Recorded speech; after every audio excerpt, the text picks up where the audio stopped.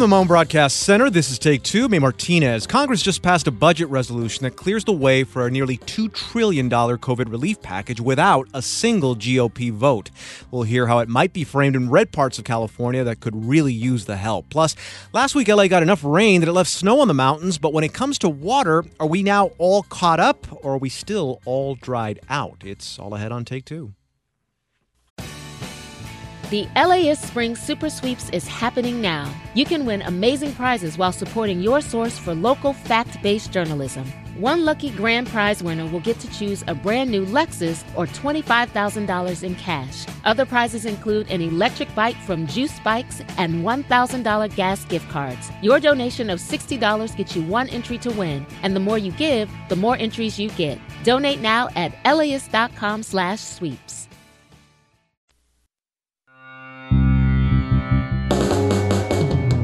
From 89.3 KPCC and kpcc.org, this is Take Two. I'm Martinez. Thanks for joining us. It's Friday, so we're going to jump right in with State of Affairs. That's our weekly look at politics in the Golden State.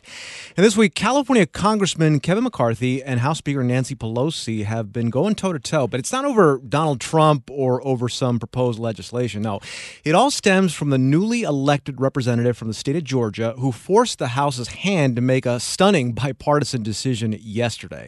Today, we have Marisa Lagos, correspondent for KQED's California Politics and Government Desk and co-host of the weekly show and podcast Political Breakdown. Hello, Marisa. Hey, happy Friday. Also with us, Zach Corser, co-director of the Policy Lab at Claremont McKenna College. Zach, welcome back. Great to be here, eh? All right. In case anyone has not been paying attention to Georgia Congresswoman Marjorie Taylor Greene, she's been in the spotlight for making all sorts of false and silly claims that she says now are in her past, beliefs from her past. Some of them are like the mass shootings of Sandy Hook and Parkland were hoaxes, as was 9/11, that space lasers caused the Camp Fire up in Northern California, so that kind of stuff. And there's some worse things, actually, that I did not list. But Marisa, how has Greene now become the focal point for the current feud between Pelosi and McCarthy?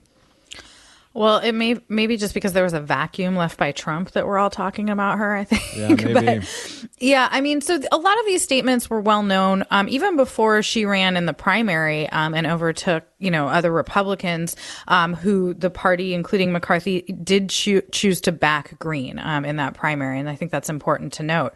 These are QAnon conspiracies. These are lies. You called them silly. I mean, some of them are outright racist, anti-Semitic. And she really, I think in recent weeks after the attack on the Capitol, there's been an increased kind of look in the media and by other members of Congress at what she has said in the past. And in some cases, it was actually calling for supporting violent posts that called for violence against people like Nancy Pelosi and President Obama. And so, essentially this, I think over the past few weeks, as everybody kind of sorted through what happened on January 6th, there's been this increasing call for something to be done for her, some sort of discipline. And it really centered this week around this question of whether she should be on committees, especially the Education Committee. And McCarthy and the Republican caucus made the choice this week not to remove her themselves. So the Democrats went ahead and took the vote. And it was a bipartisan vote, too. It was. There were 11 Republicans who joined Democrats, including newly elected Representative Young Kim from Orange County. All the rest of California's Republican delegation did not vote to remove her. So Young Kim is the only one, which I just learned and found very interesting. Yeah. And McCarthy, for his part at least, says that there's no place for QAnon conspiracies in the GOP and that Greene has assured the party that all of that is in the past. And I got to say the past for her is just a couple of years ago. But let's listen to McCarthy. I think it would be helpful if you could hear exactly what she told all of us, denouncing QAnon. I don't know if I say it right. I don't even know what it is. Any from the shootings. She said she knew nothing about lasers or all the different things that have been brought up about her. And so from that perspective, she's now a member. If we are now going to start judging what other members have said before they're even members of Congress, I think it's going to be a hard time for the Democrats to place anybody on committee. Zach Corser, Kevin McCarthy has been criticized for how he's handling this. Why do you think McCarthy has made Greene, or maybe whatever she represents to him, a hill worth dying on? Well, he's trying to keep both ends of what is an increasingly fracturing party together. I mean, we can't forget he had two critical votes in his caucus. One, of course, was on Greene and whether or not to strip her of her committee assignments or really to do anything. And then, of course, Liz Cheney, who voted for the impeachment of Trump. She's third in command in the House leadership right now. And, Matt Gaetz is in her home district, giving her a tough time. And she's trying to stick out some territory that's looking beyond, MAGA and Trump and QAnon. And now we've got, Marjorie Greene on the other side of this. And he's trying to hold both of these parts together, but they don't fit. I think that's, as much as he might try to split the difference, he did manage to protect them both within the conference. I think we're just going to see the cleavages widen, particularly as we get into 2022. And, Greene's lesson from this has been, not having committee assignments gives me more time essentially to continue my campaign, and so I think we see more partisan heartache ahead. Yeah, and on McCarthy's last point there, that if we're going to start judging what other members have said before they're members of Congress, and that Dems were going to have a tough time putting their members on committees going forward, Lindsey Graham tweeted this last night. If successful, the partisan effort to strip Greene of her committee assignments will set a terrible precedent for the House with no end in sight. Marisa, does that reasoning hold water to you? I think it might, if the things that Marjorie Taylor Greene has said and endorsed were not so ridiculous, and that we had not seen some of these conspiracy theories and other kind of online communities lead to actual violence on January 6th. I know that a lot of the debate yesterday centered around these sort of procedural questions. Is this a good precedent? Other Republicans tried to sort of whataboutism, claim that maybe comments made in the past by Representative Ilhan Omar, which some perceived as anti-Semitic, which were critical of Israel, are the same thing. I think that, what we heard from the people that voted for this is that they view calling for violence as a real a place where you can't kind of come back from. And I think that what Democrats said was great. If this is setting a precedent, we will happily remove a member from Congress who calls for violence against another member. And I think we should keep him to that. Zach, Steve Knight of Iowa, he had his committee stripped. So this action has been taken before. How is this different to you if it is? Well, it's certainly become a more common practice. Before 2001, you'd have to look back almost 100 years to find somebody stripped of a committee assignment in the House. And it tends to be, in the last 20 years, it tends to be done for one of two reasons. One could be corruption or illegal activities, like Chris Collins and Duncan Hunter. They were under federal indictment. Oftentimes it's political, though. Justin Amash from Michigan, he was removed basically for a vote against leadership. Now, I think here, and this is where I think, McCarthy was trying to do something that just doesn't make sense, and where Lindsey Graham, they're trying to conflate an issue here. There are partisan issues, the idea about disagreeing about policies, but within the House, there's institutional concerns. Like, it's in the Constitution that it is up to the House chamber to decide and police their member standards and who stays in the chamber. And this is an institutional issue. And I think it's just another sad sign of the fact that, the parties can't agree on anything, including, what is the floor for conduct for a House member. And while this may seem an easier path for McCarthy, I think it's a toxic strategy that's actually going to lead to more polarization. We're joined by KQED's Marisa Lagos and Zach Corser of Claremont McKenna College. Let's stay on McCarthy for a second, because there's a lot of outrage among even conservative commentators over how he handled all this. The headline that stood out to me was from Michael Gerson's opinion piece in the Washington Post, and it's titled, "Kevin McCarthy is now our most disgraceful political leader." Marisa, too harsh in the ballpark, or either way, McCarthy had it coming? Well, I'm not going to make that judgment, but I do think that the reason you're seeing people, including, this conservative, albeit anti-Trump columnists, take this stand is that McCarthy really does seem to want to have his cake and eat it too, right? It's not like he stood up and threw Liz Cheney out of leadership. He is saying that we need to stay together. But I do think the Marjorie Taylor Greene situation is a different one than when we often see within these fights, right? Often when somebody is, to Zach's point, taken off of a committee or put in a terrible office, as we've seen happen in the state capitol when they anger the leader. It is really because of these intra-party disagreements over whether, they take a certain position on policy or stand in line.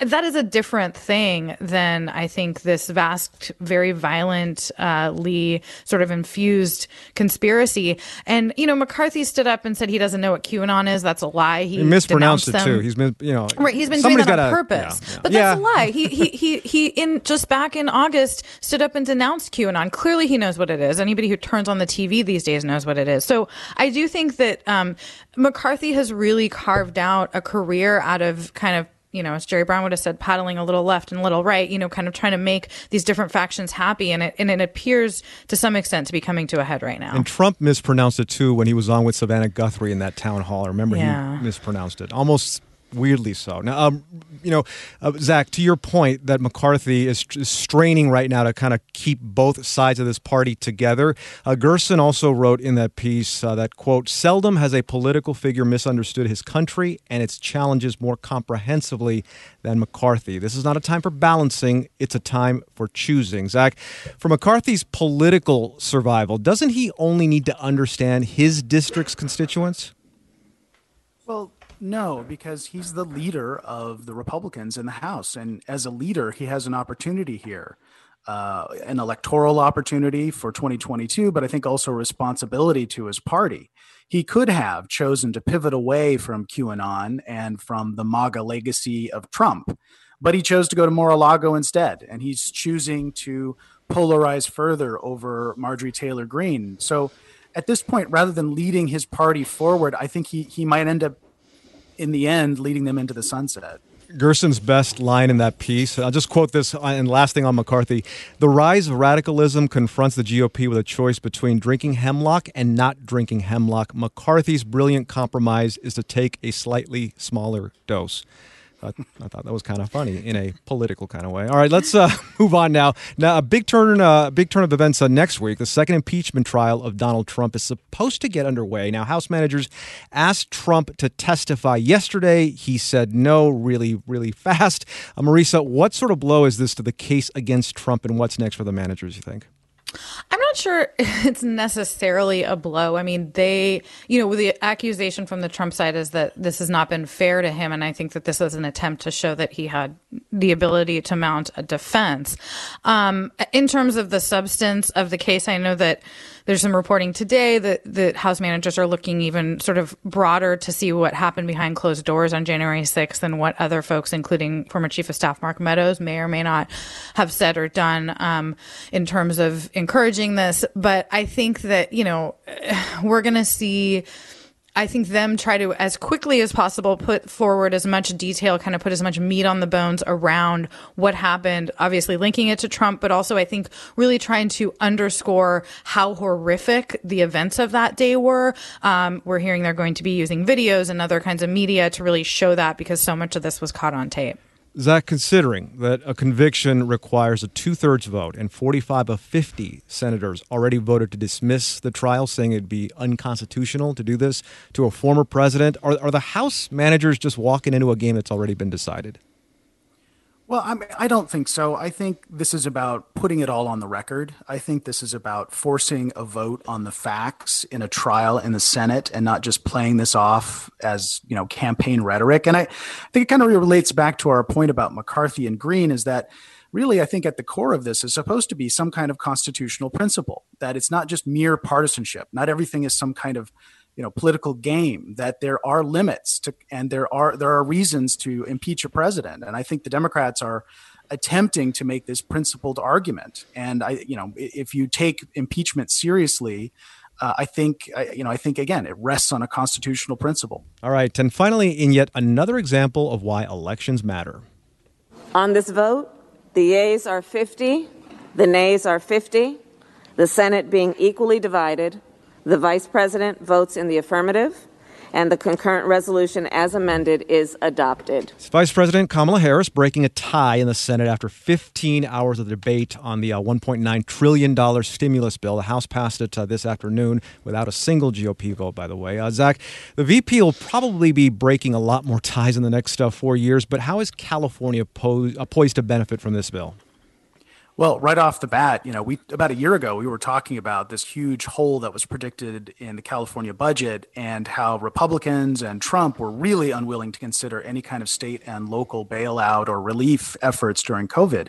Well, it looks like, this bet that Newsom and the legislature took that there would be federal relief is now paying off, because $440 billion of that package is going directly to state and local relief. So we do have a windfall budget. We don't need it maybe as badly as we did, but this is going to give us a lot more breathing room than we would have had otherwise. Marisa, not a single Republican in Congress voted for this, yet there probably stands to be a lot of Republican voters in all those districts that are going to be helped out by this anyway. So how do GOP lawmakers frame this when they head back to their districts?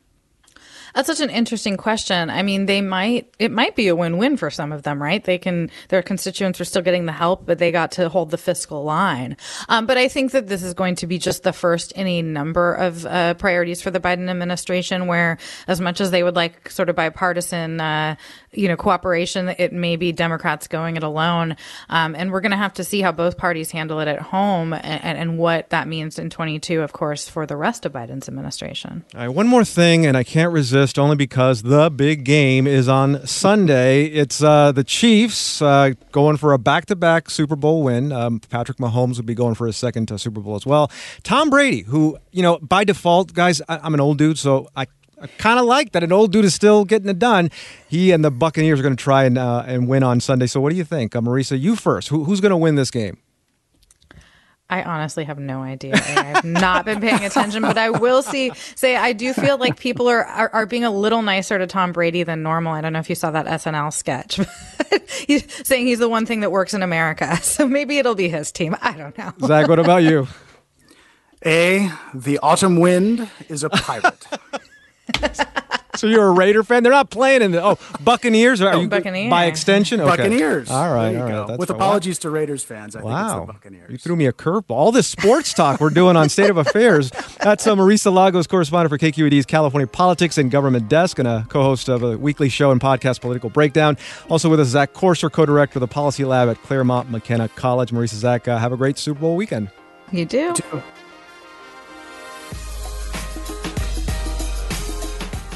All right, LA got some rain last week, left snow on the mountains, but when it comes to water levels, are we all now caught up, or are we still all dried out? Find out in 60 seconds. How to LA is your connection to Los Angeles. Get to know its history. The 1920s were a huge boom time in Los Angeles, and downtown was just exploding. Its politics. It's the biggest local prosecutor's office in the country. And its food. Korean spices with like a hint of sweetness. And just everything we love about LA. Subscribe to How to LA from LA Studios wherever you listen to podcasts.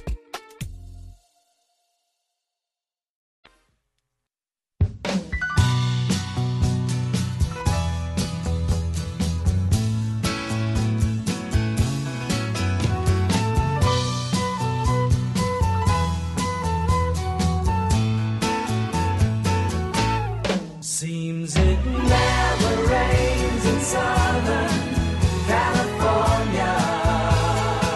Back now with more Take Two on 89.3 KPCC and streaming on the KPCC app. I'm Martinez. Last fall, a lot of California was pretty dry, like extreme drought conditions, according to the U.S. Drought Monitor. So we wanted to know what last week's soaking got us. And here to explain it all is KPCC science reporter Jacob Margolis. Okay, Jacob, so how much rain did we get last week, and was it enough to make a difference? It was so nice, wasn't it? It was. Yeah, it's for our biggest months for rain are between December and February. So when those months are particularly dry, we start to worry. So thank you, Atmospheric River. Thank you so much. The wetness was appreciated and needed.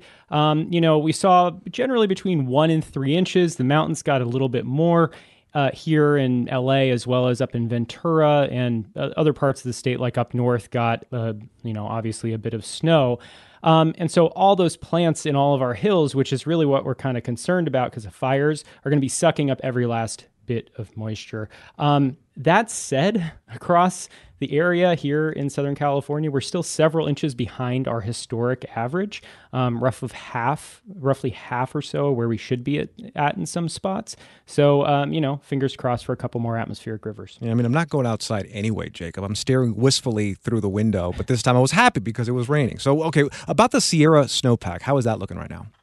Yeah, so local rain is obviously a little less important than where we get the majority of our water from, which is the Sierra Nevada, as well as the Colorado River Basin.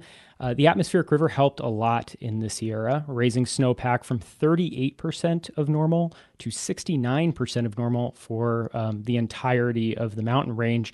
That said, it's still only about 57% of normal in the southern Sierra, which is not great. Over in Colorado, the snowpack is hovering around 66-75% of normal, which makes me feel like, okay. But one way I judge how things are going is by looking at the state's reservoirs, and for many, we're near the historic average, but there are still some that were pretty low. So it's safe to be optimistic with it could be worse kind of feel? Yeah. I mean, that's my beat. Okay, perfect. Now, we're still technically, though, in the rainy season for a few more months. So how much rain do we need to put us out of risk? And what's the likelihood that we'll get it by the end of March? Yeah, the likelihood is really tough. It's really tough to say. We've had La Nina conditions this rainy season. That can often mean drier months. That La Nina system is supposed to break in the spring, so who knows, maybe we'll see more rain after our rainy season like we did last year. Strangely, we saw a decent amount of rain between April and May. Like California and climate change are crazy. As far as how much more rain we need and snow we need to remove risk, like I need to emphasize, we're always at risk. And then all of a sudden we can get hit by a few atmospheric rivers and be caught up for the year. So like I said, tough thing to say. So we're always in a state of risk. When I don't mean to laugh, but it's like I think people want to jump out of risk so badly, Jacob, that I think they're looking for any nugget of hope. Yeah, every drop of rain is a blessing, and just know that it might be a long time until the next one comes. Yeah, because I mean, decent rain in a few years ago, we all were kind of ripping out our lawns, putting succulents everywhere. I mean, we were. I was doing that too. I mean, are we more prepared for drought because of all of what we did back then? Yes or no? I mean, that's such a big question. I think we've permanently altered our mindsets around water use here in the state over the past few decades, and that's great. Even as the population has grown, like individual water use has been falling. So per capita, back in 1990, we used to use 231 gallons of water per person per day. It's now at 146, so almost 100 gallons less per person per day. A big part was reducing landscape watering. That makes up about half of urban water use, not just your lawn or your vegetables, which I think are okay to grow. But remember, like before you beat yourself up, before anyone out there beats themselves up about water use, unless it's absolutely super egregious, agriculture accounts for a huge portion of the water that we use. And there has been a lot of revamping of efficiency in those systems. I mean, they want to save themselves money. Like there are completely computerized systems that figure out how to water as efficiently as possible. But still, like that stuff doesn't future-proof us from catastrophe. And we still haven't recovered from the last drought. So like all of our groundwater stores, they're not all built back up. And that's scary for agriculture going forward. So we're still then in that place where we're close to maybe slipping back to the really extreme drought that we had 5 years ago. I mean, that we could always slip that back there easily is what you're saying. I always feel like it's a year or two away. There's a paper that came out last year that argued we're in the midst of a mega drought, that we've gone on, that we've been in one for about 20 years, that these last 20 years or so have been as bad as we can basically figure out, at least the last 1,200 years. Like we need to drop the idea of thinking a drought is off and on and like accept that our water future is going to be rough in the state. One more thing, Jacob, assuming we're minding our P's and Q's when it comes to water conservation, anything else we should be doing? I mean, I think everything you could do on an individual level can be empowering, but really there are system-wide things that we need to change and continue to adjust as we go forward. And water managers at the state level know that. All right, that's KPCC science reporter Jacob Margolis. Jacob, as always, thanks a lot. Thanks, A.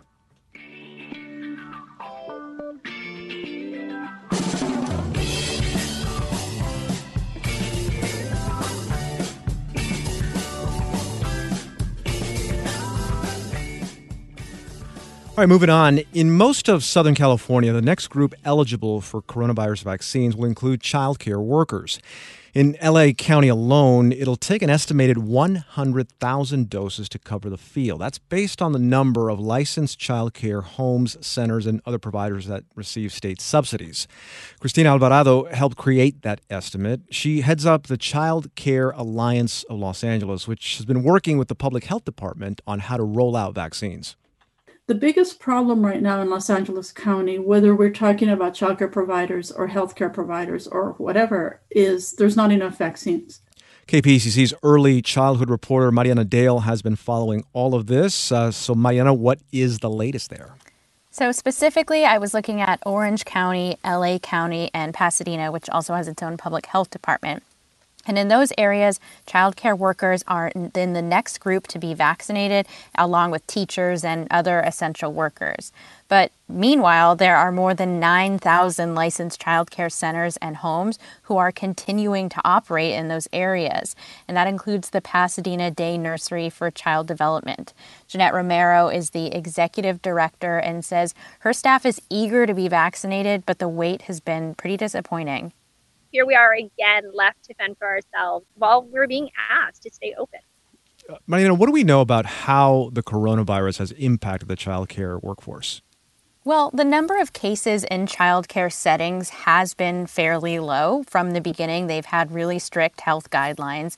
But I think it's really important to recognize that more than half of LA's childcare workers are Latino, a community overall that has been hard hit by the pandemic. Justine Flores is a family childcare provider in Los Angeles. She knows colleagues and community members who have died from COVID-19. I don't want to see no more providers pass away. I don't want to have to visit another funeral. And there are also high coronavirus mortality rates in high poverty areas, and childcare workers are often economically vulnerable.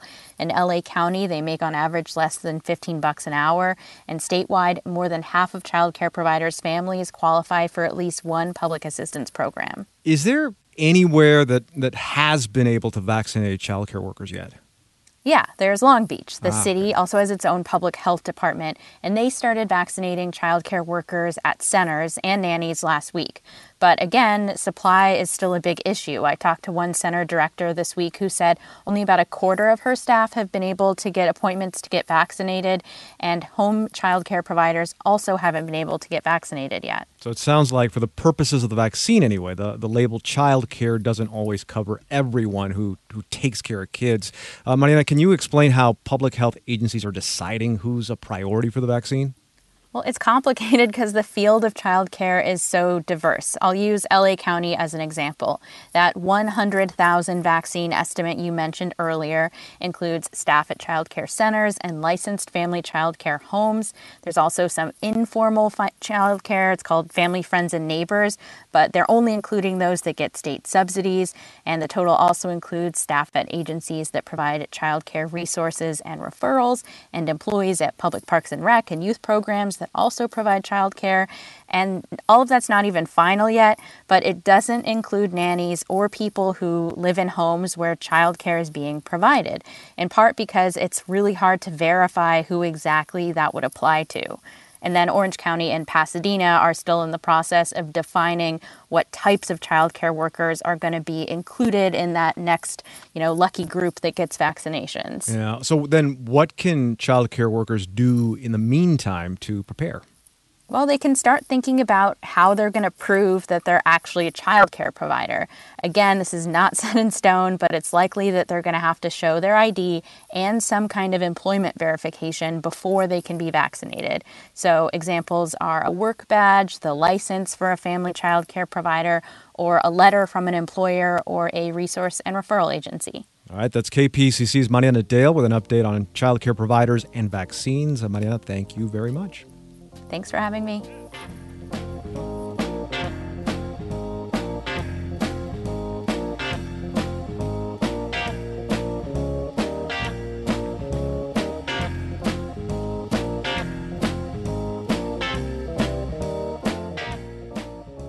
All right, coming up, our latest installment in our series called Race in LA. Stay tuned. You're going to want to hear this when Take Two continues. Stay with us.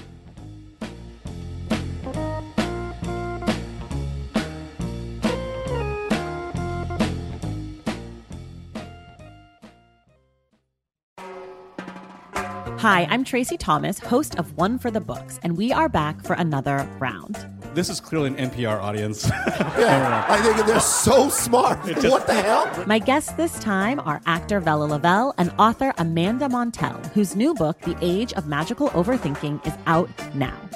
Join us on May 15th at the Crawford Family Forum for book talk, trivia, and hot takes. Tickets can be found at laist.com/events.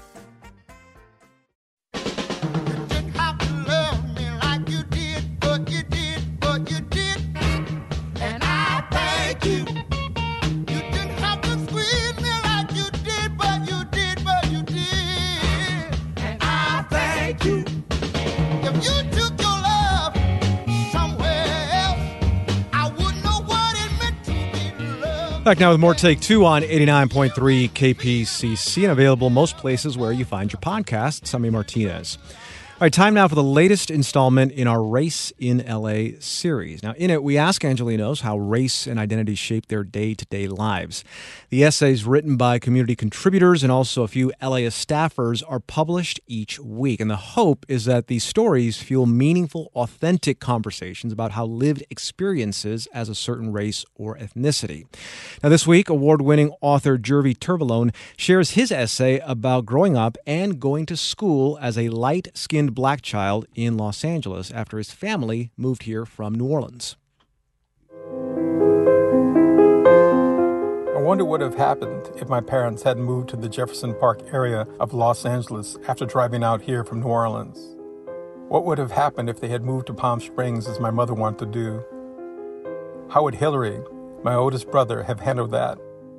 How would that have felt, being largely in a world of whites while looking like the whitest white boy when you thought of yourself as black? Hillary, my oldest brother by almost 10 years, presented so white that he was cast in the Spook Was Set by the Door just by standing in the unemployment line at age 25. A casting agent magically appeared and asked if he wanted to be in a movie. "We need some light skin, N-word," he told him. I assumed the guy doing the casting was black, but I never got around to asking. Me, I had more problems to consider than how people saw me. I heard voices and had to sleep with my mother until I was 8 and ate everything to calm myself. I was afraid to die like it could happen at any second. It didn't help that I loved reading Dracula and the books of H.P. Lovecraft. My parents knew I might be damaged goods, so they wrapped me in layers of love and concern. And eventually I grew out of being panicked by my own thinking. Race ambiguity wasn't on top of the list of things to worry over until my 8th grade English teacher said she'd just come back from Paris and pointed at me and said, "A lot of the boys I saw in Paris look just like you with your rosy cheeks." I could hear the snarls of the hood rats in the back of the class who were looking forward to punching me in the face. The truth is, I have no French ancestry. I am 42% West African and the rest Spanish, Portuguese, and Irish English. A good part of my genome is the path of the slave trade, but I didn't care about that as a boy. I just wanted to hide from accusations of having rosy red French boy cheeks. My parents sent me to Holy Name of Jesus Christ I Wept Elementary, and things didn't go well. My first grade teacher didn't think much of me. She actually thought that I was what she politely referred to as retarded, and that I should be held back, and told this to my mother.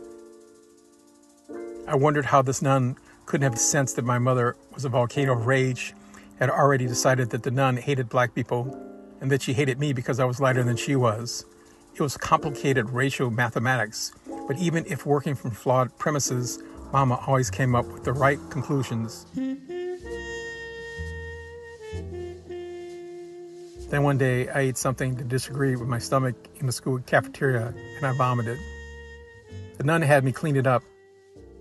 I don't remember telling Mama about getting sick and making a mess and having to clean it up, but she somehow knew, and the next day, she requested a meeting with a nun who met with us before class. "Sister, did Jervy throw up in the cafeteria?"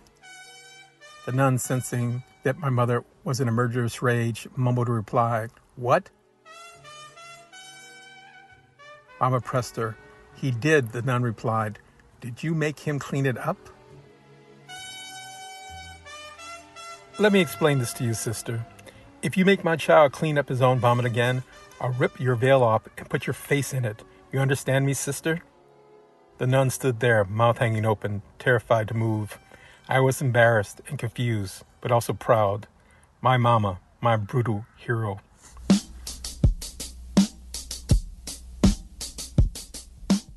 So I got yanked out of Catholic school because my mama threatened a nun, and I was transferred to 6th Avenue Elementary School.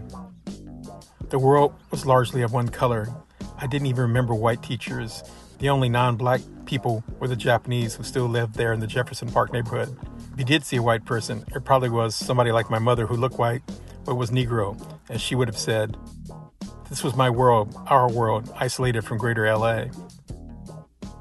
My reputation as a dull-witted troublemaker preceded me, and so I was given Mr. Martin, the sternest teacher in the world. Walking to his class was different. The boys were all on their best behavior.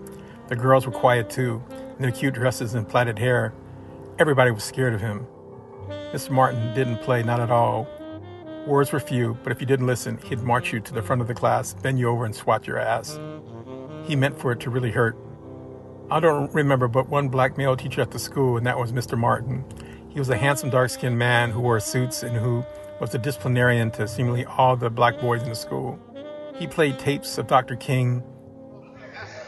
And I've seen the promised land. I may not get there with you, but I want you to know tonight that we as a people will get to the promised land. It constantly admonished us about the importance of education, that if we didn't educate ourselves, we were going to live bad lives and go to jail or worse. I didn't know who Dr. King was at the time, but when I did learn about him and all he accomplished, I thought of Mr. Martin as our MLK.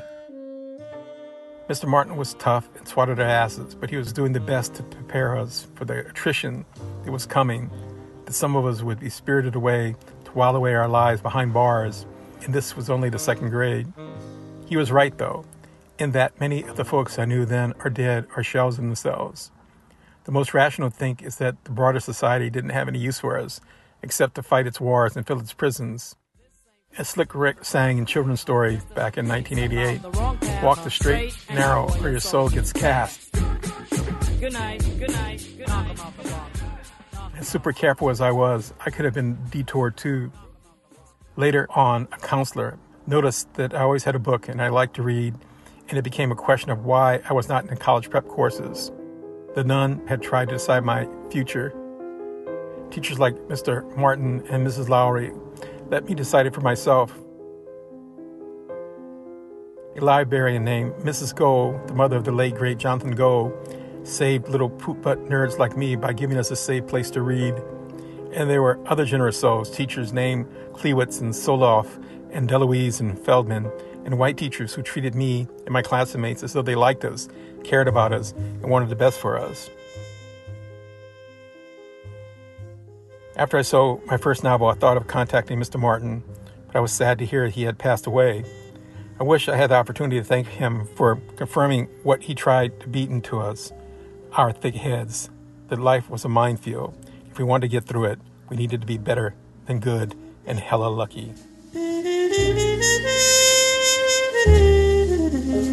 That's contributor Jervy Tervalone sharing parts of his essay titled On Race, School, the Teacher Who Tried to Decide My Fate, and Those Who Let Me Decide It Myself. And you can read the full essay at laist.com. That's laist.com.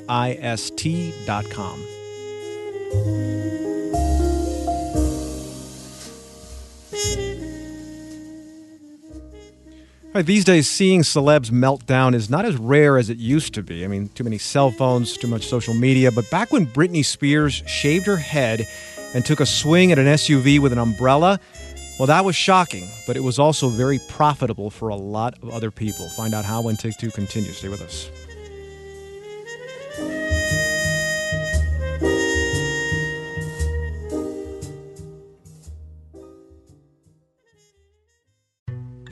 As a farmer's son from a desert region in California, J.B. Hamby thinks a lot about water. I spent a lot of time digging up history, particularly about water, which is the origins of the Imperial Valley. How this 28-year-old became the youngest lead negotiator on the Colorado River ever, and how he could shape the most consequential negotiations to date. Listen to Imperfect Paradise, the Gen Z Water Dealmaker, wherever you get podcasts.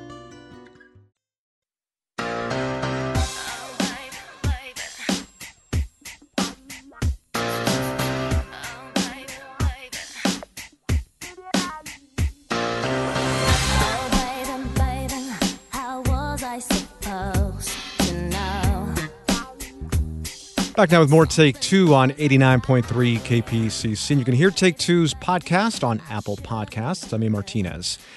There's a new documentary about Britney Spears is playing on FX tonight, and it'll be on Hulu after that, which looks at the court-sanctioned conservatorship that the pop star has been living under for 13 years now.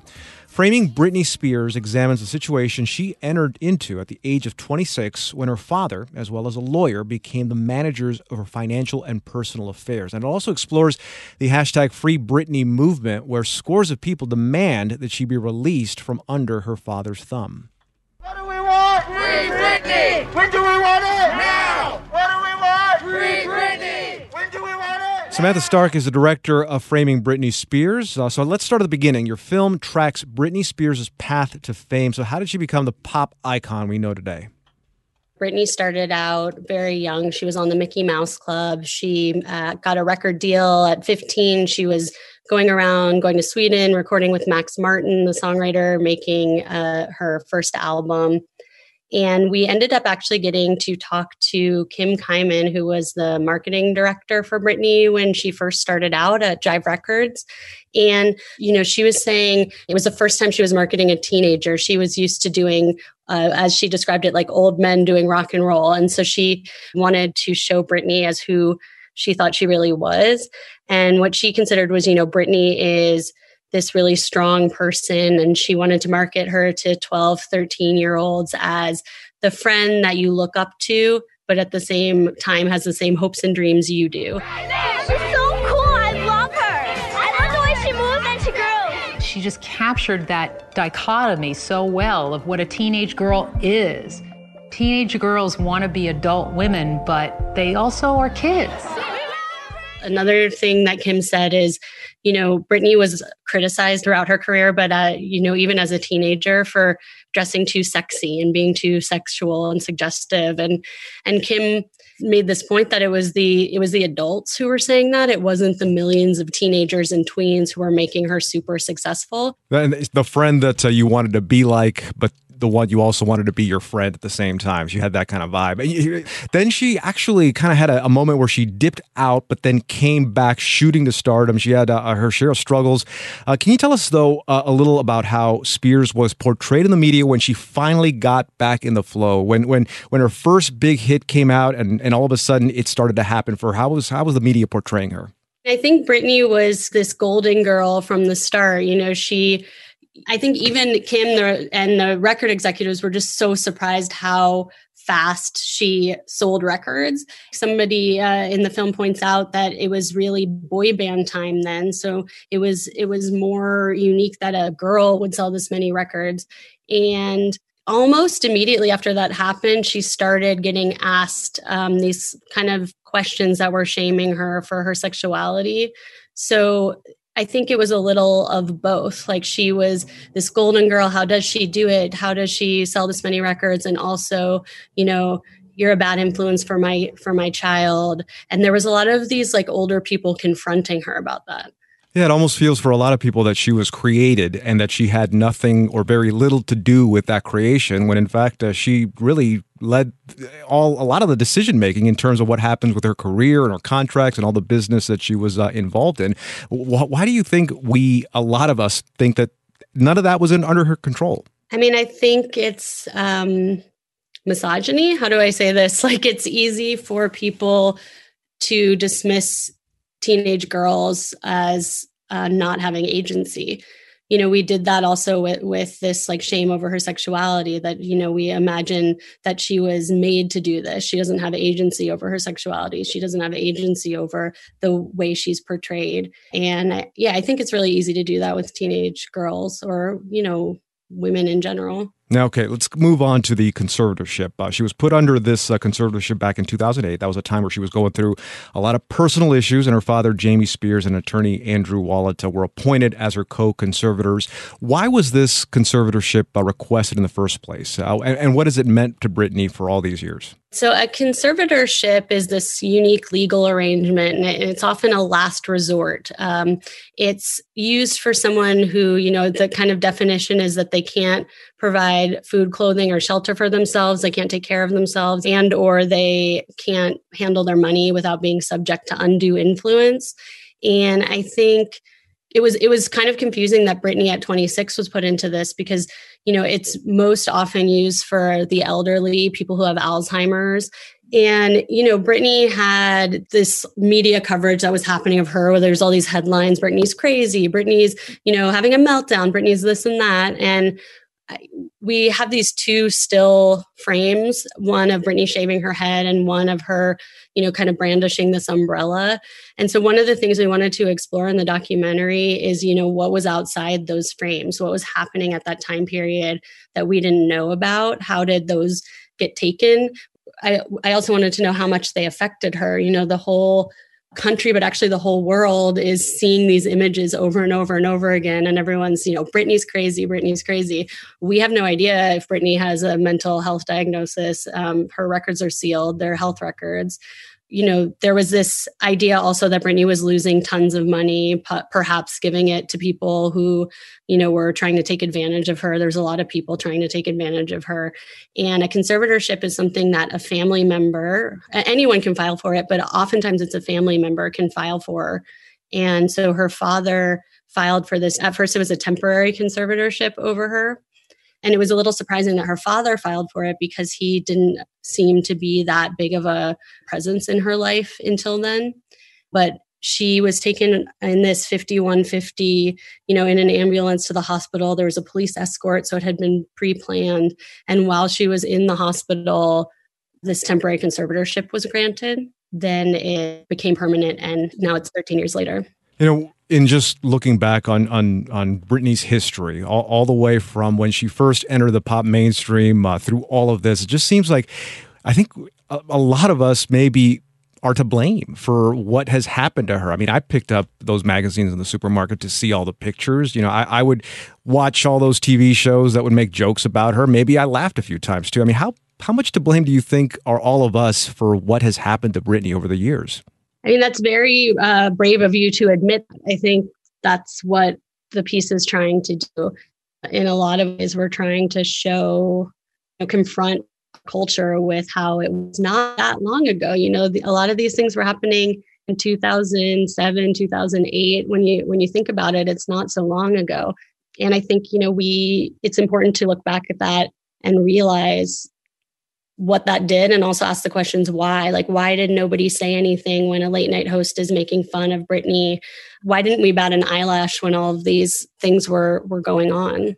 There was a scene in the documentary. It was a clip of Family Feud. And the question is, name something Britney Spears has lost in the past year. And there's two contestants. And the first person answers very eagerly that she lost her husband. Her husband. Let's see how that stacks up her husband. Guess up there, not number one, Lizzie. The hair. Lost a lot of hair. There it is. And that turned out to be the number one answer. But another answer was that she lost her mind. What has she lost? She's lost her sanity. She lost her mind. That's part of a TV game show. Her suffering became stuff that people use to make a living. I mean, how just awful is that to know that so much business was generated by this person suffering? I think that the Family Feud clip is one of the most heartbreaking things in the film. Another thing you don't hear is that one of the answers was, what did she lose? Her kids. And like, how awful is that to make fun of somebody for losing her kids? You know, Britney has said, actually watching all this archival footage over the course of her whole career from when she was really little, that her dream is to become a mother and that's what she wants her first priority in life to be. And there's a game show where people are laughing at this idea that she lost her kids and lost her mind. And I think it's very memorable. All our jaws dropped when we saw that. And I mean, I still don't know the answer why. Like, why did we do that? Why did so many people make money off of Britney's suffering? So where does all this stand right now? I mean, what do we know about how Britney's doing today and whether she'll be able to ever be released from this conservatorship?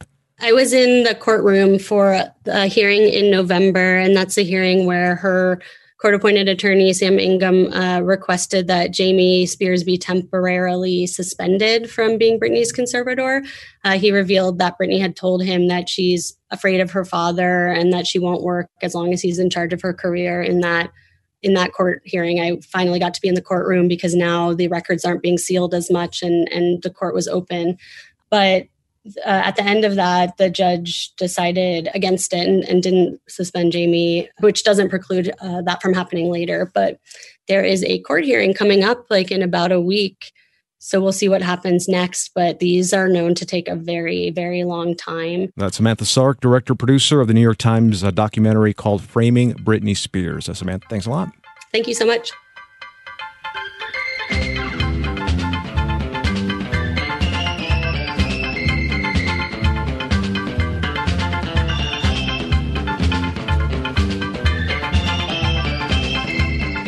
Not that many of you out there are big sports fans, otherwise you'd be listening to something else. But if you get invited to a big raging Super Bowl party, please resist. Please resist. I'm going to be watching it alone under the covers by myself. All right, thanks for listening. Thanks for trusting us with your time. Take Two is back Monday at 2. Talk to you then.